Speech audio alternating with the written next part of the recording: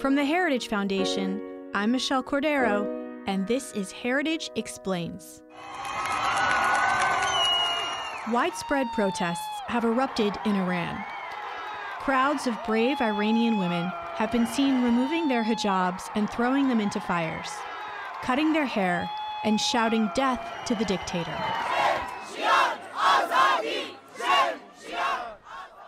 Women have been the driving force behind these protests, but they are not alone.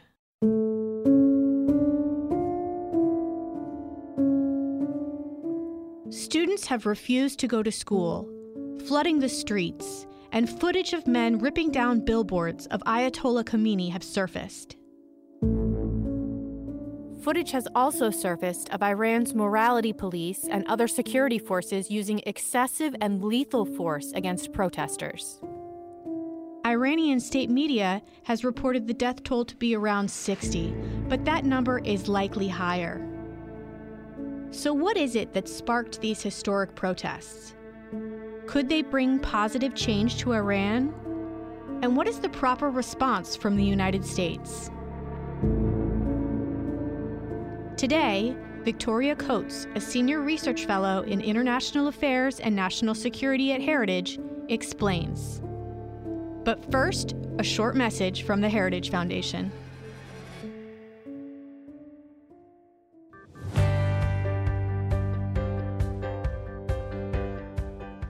Five days a week, 2 episode formats, 1 mission: to deliver the news you care about and analysis on the biggest issues facing America.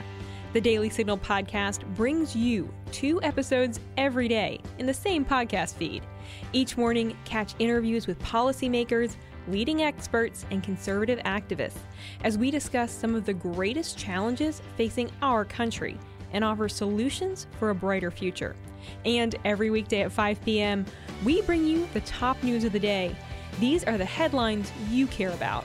Subscribe to the Daily Signal podcast wherever you get your podcasts so you never miss out on our morning interviews or evening news. Victoria, thanks so much for talking with us today. It's a pleasure, Michelle. So starting at the beginning, what are the events that led to these protests? Well, as I'm sure our listeners know, there are periodic protests in Iran, starting with the 2009 Green Revolution, and they've been going on for now well over a decade. The most recent iteration, though, is a little bit different, and this was all centered on a young woman, a 22-year-old woman on a visit to Tehran. Her name was Mahsa Amini, and she was picked up by the morality police who objected to the way she had her head covering. Her head was covered. They just didn't like the way it was done. And they beat her to death in the van on the way to the police station. Just unbelievable brutality. And she, is such an appealing figure that it has really personalized the restriction on personal freedoms in Iran and caused now 3 weeks of growing protests. Was she a figure that people knew, or was it just that she was an attractive young woman and it just captured everyone's hearts? I think it's really captured a generational sense of dissatisfaction in Iran. She stands for all of the young people who have so few opportunities in Iran, and it's a really almost oxymoronic situation. Iran has such enormous riches in hydrocarbons, obviously, but across the board, it should be an enormously prosperous country. And I think that whole generation in their early 20s who are, way too young to remember the Islamic Revolution or have any sort of personal vesting in that system, that they really, this is almost a cry from the heart for all of them. And so, Mahsa really has become that every man and every woman who feel great dissatisfaction in Iran. Yeah, the footage coming out of Iran is incredible. How long have these protests been going on now? No, it's been 3 weeks. So we'll be going on a month. So it's longer than most of the previous iterations. And I think the regime finds itself in a little bit of a pickle because everybody knows these are the young people, these are the students who are protesting, and it's really not a great look if you're shooting young women in the streets. So one of the things they've been trying to do is clamp down on communications. They will literally turn off the internet, which they can do because they have a state-controlled internet system in Iran. So one of the issues we noodled in the Trump administration that continues to be in the news today is, can we export free and unfettered internet access to the Iranian people to help them in their struggle? Are there other things that the Iranians are fed up with that may have contributed to some of this turmoil as well? Absolutely. I mean, it's across the board. And, what a lot of us have been discussing is that, 10, 15 years ago, the thought was that the Iranians might try to internally reform their government and, make changes to it. And it seems pretty clear that the intervening years have kind of killed that aspiration, that they feel the situation is beyond repair, that the government corruption is so endemic. And this is one of the when you can get polling in Iran, one of the questions that polls the highest is eradicating government corruption. And then you have a host of other issues, just a complete environmental disaster. They have ruined that beautiful country. They have a nasty water crisis because of some very irresponsible dams that have been built. So then you have a massive labor problem, teacher strikes, trucker strikes, because the pensions and salaries they depend on are less and less dependable because the regime is running out of money. So it's really a host of problems.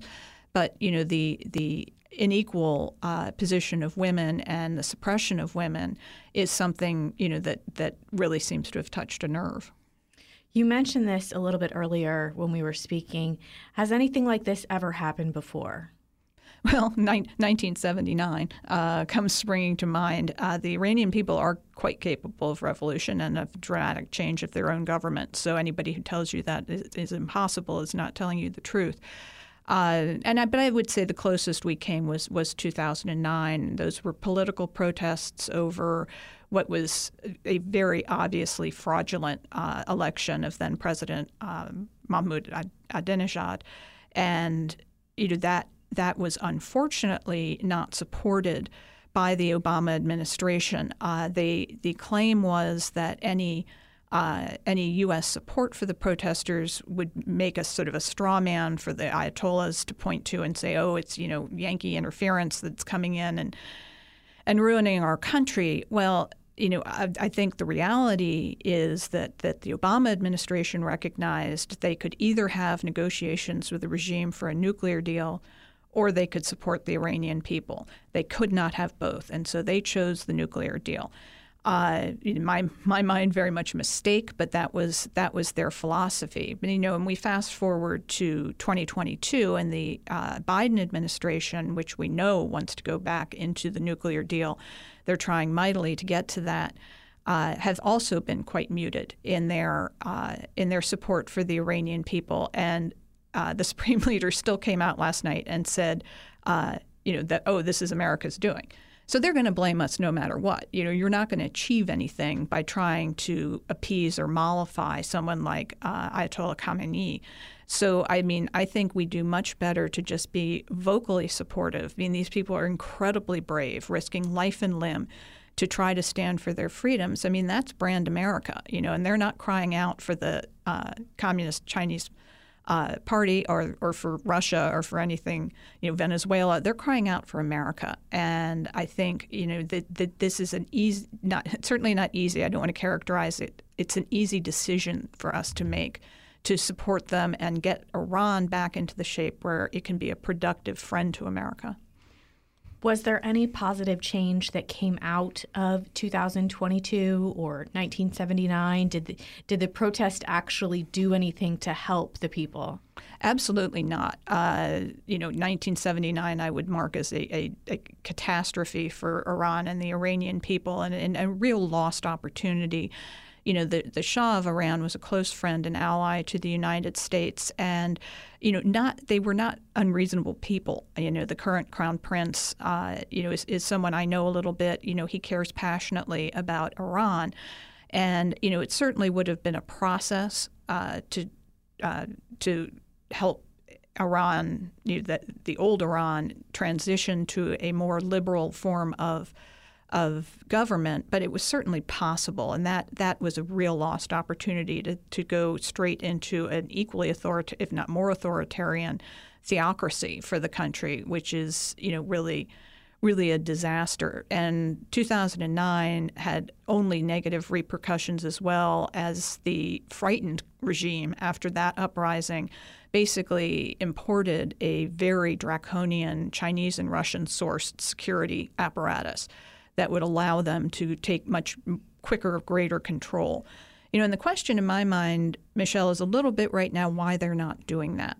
And I think it does come back to the point that they have a real public relations problem on their hands, and that if you kill everybody's kids, you're going to lose your popular support.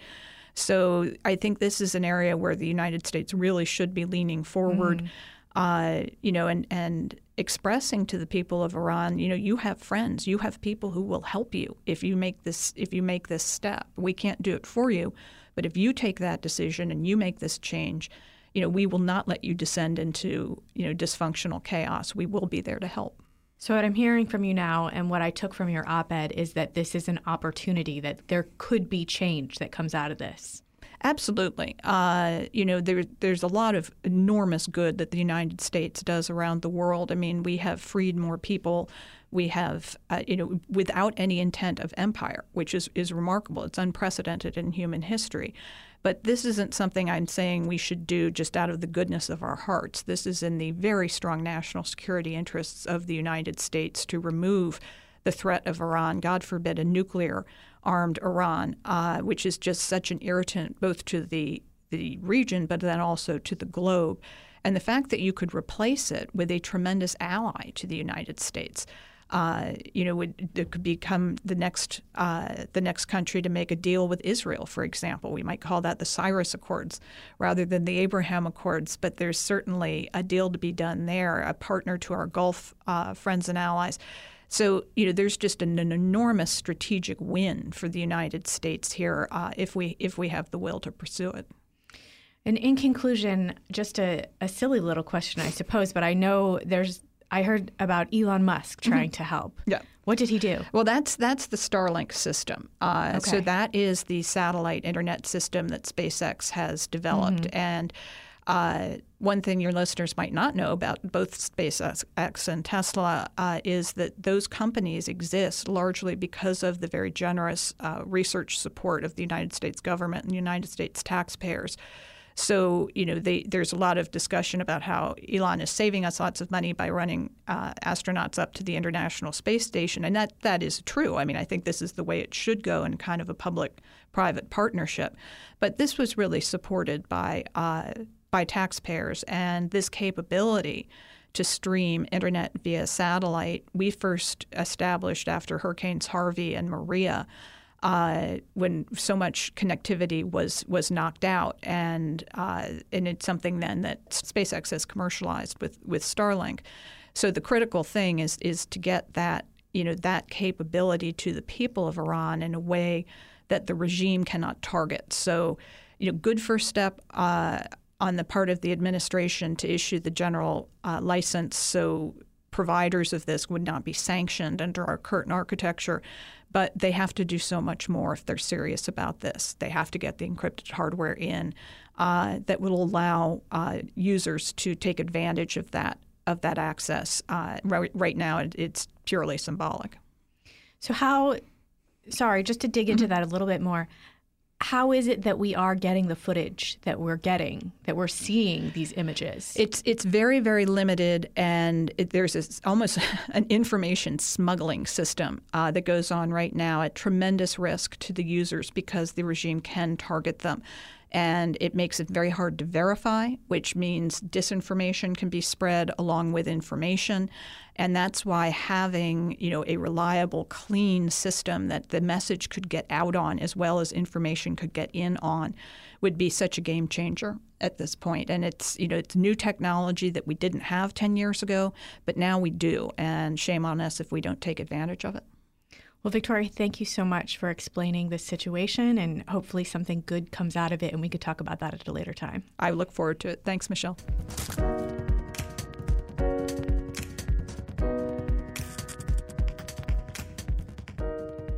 That's it for today's episode. Victoria has a great op-ed on heritage.org on this topic that I'm going to link in our show notes.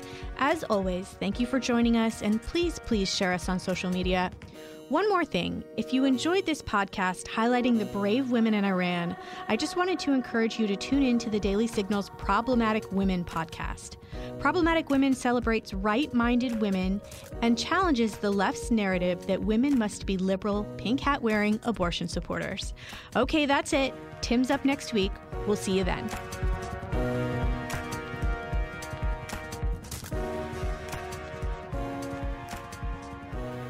Heritage Explains is brought to you by more than 500,000 members of the Heritage Foundation. It is produced by Michelle Cordero and Tim Desher, with editing by John Popp.